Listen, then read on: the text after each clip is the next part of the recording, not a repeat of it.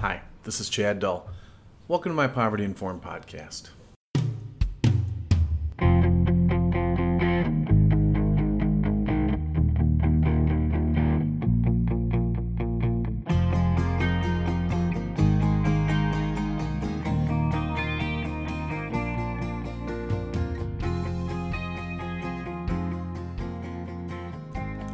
Well, I have to say it's been a while since I've actually put a podcast together. There's been a lot going on between just life and work, and I have some very exciting kind of personal and professional things happening that maybe I'll get to tell you about down the road. But I wanted to do something a little different today. Typically in these podcasts I share something I've written before, and today I'll talk a little bit about something I wrote, but I really want to tell you a story, sort of a story that informs what I believe a poverty-informed leadership frame looks like, what a place, a school like mine that's trying to be poverty-informed, kind of where that frame comes from. And it's in this notion that I've kind of settled on in the last year or so that we're moving beyond telling people they're welcome on our campuses, in our places of business, if we're doing equity correctly, if we're doing poverty informed correctly, and we're making it clear that those same people are wanted. So I'm going to tell you a little bit about it, but really what it starts with is about a week ago I started thinking about when I began my career in education. Way back I started out as a daycare teacher, but my first real adult job was as a second grade teacher. And I had a class of 19 students, and I liked them, and I was exhausted the whole year, and it seems a little odd to say in 2021, but sick with every virus I could get that year, as a lot of new teachers in a grade school are. But it's been more than 20 years ago. And I think about that year, and I think about this little guy in my class, and I won't use his real name, we'll call him Bradley today, but Bradley came to school just about every day. He hardly ever had clean clothes on, and he would just talk. He was a talker. As a matter of fact, we had sort of a routine. Wherever I was in the classroom doing my thing, every day pretty much, and sometimes multiple times a day, I'd hear a voice from across the room that go, "Hey, Mr. Dull." And depending on my mood, I'd respond right away, or I might sigh a little bit under my breath and go, "Yes, Bradley." And he would say, "I like you, Mr. Dull." And I would always say, "Well, I like you too, Bradley." And we'd try to move on. I was pretty close to this young man, and he would tell me things. He would tell me stories about his house, how they didn't always have enough food, about they'd recently had twin babies in the house, and sometimes he would tell me that his mom didn't get up in the morning or didn't get in the shower for days. And he told me his dad worked overnight at a food processing plant nearby. He told me, I remember very clearly telling me about a sewer backup in his house where they all had to sleep in one room because the rest of the house was unusable. And he showed up in consistently dirtier and dirtier clothes all the time. And I was a new teacher and not sure what to do. I knew then, and I know even better now, that really the enemy here was poverty. And I had some of my own background to draw on, but I was watching this 7-year-old child being kind of labored as a behavior problem. When looking back now, I could see it was just a family without many resources. I would guess, I'm not a psychologist, but his mom likely had postpartum depression and dad was just trying to hold it together. So I did what a new teacher would do. I went to the resource people in my school and I asked what we could do. And their suggestion was that we call human services and report possible child neglect. That never felt like the right solution to me. And I know schools do better now, and I don't think anybody had bad intentions back then. I think now that family needed help, and I didn't need to put them in trouble to get it. I wish I'd known how to do better back then. But I think about Bradley a lot. I think about that notion of him having to tell me every day that he liked me, and it being very important that I say it back.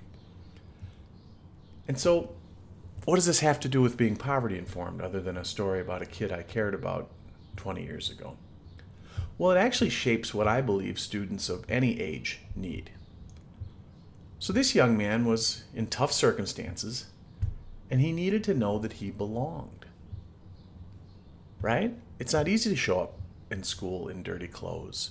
It's not easy to be the one who blurts out and maybe doesn't behave the way you're expected to. So I think our little banter about liking one another was really him checking at age 7 that he was wanted in my classroom and in our school. I think he might have been afraid that people didn't want him to be there because he wasn't great at following rules and school was hard for him. Making sure we liked each other multiple times a day was his way of checking. So when I think about leading the college, I think we want to make sure that our students know they're wanted, not just welcome. Now, I've talked about this before, and I know some folks will tell me that doesn't seem like a big difference, but I think it's everything. If you're as old as I am, you can clearly remember when we used to talk about tolerance, when we talked about diversity and differences among people. I hope most of us now would think that even if we had good intentions, tolerating differences isn't enough, right? There's a pejorative nature to that word. I think now, the idea of embracing difference, of being equitable, is much more the goal. And that difference between where we were with tolerance and where we are now, I think we're going to feel the same way in the near future about the word welcome versus the word wanted. You see, I work at an open access institution, which means to me it's crucial we create a feeling of belonging and a sense of being wanted. A community and technical college is part of and reflects the community you live in. We have to work every day to make sure our students can see themselves where we are. That's the promise of a college like ours. Of course you're welcome here, but more than that, you're wanted here. That seems important to me. I hope that it resonates with you. It's not enough to just open the doors, right? If you want the widest group of people, then you spend time figuring out what they need, and you figure out ways to provide it. You listen, you respect the lived experience of those people. It's challenging, but it's a difference, right? A lot of times when I talk about poverty-informed practice, I talk about this notion of loving the students you have. I think this is a reflection of that. That welcoming people to your campus or to your business or to wherever is nice. It's wonderful to be welcome. But as someone who suffered from a little bit of imposter syndrome his whole life, I can tell you it's much different to feel wanted there. Can I see things there that indicate people like me are supposed to be here? Can I have that feeling when I'm with you? A place where folks are not just welcome but wanted is a big deal. So I didn't stay at the school I started my career at. So I think about that guy, that little guy Bradley. He's an adult now. I suppose he's sneaking up on 30 years old, and I wish I knew where he ended up after our year together. I do remember he gave me a hug on the last day of school. Second grade, there's a lot of, do you want to give me a hug or a high five as you're heading out? And I remember on that day, when he hugged me, he said, "I love you, Mr. Dull." And I didn't sigh or roll my eyes when I told him, "I love you too, Bradley." But even like today, I did kind of pretend there was something in my eye that was making it water. You see, for that year, in that classroom, a 7-year-old boy knew he belonged, and he knew he was wanted.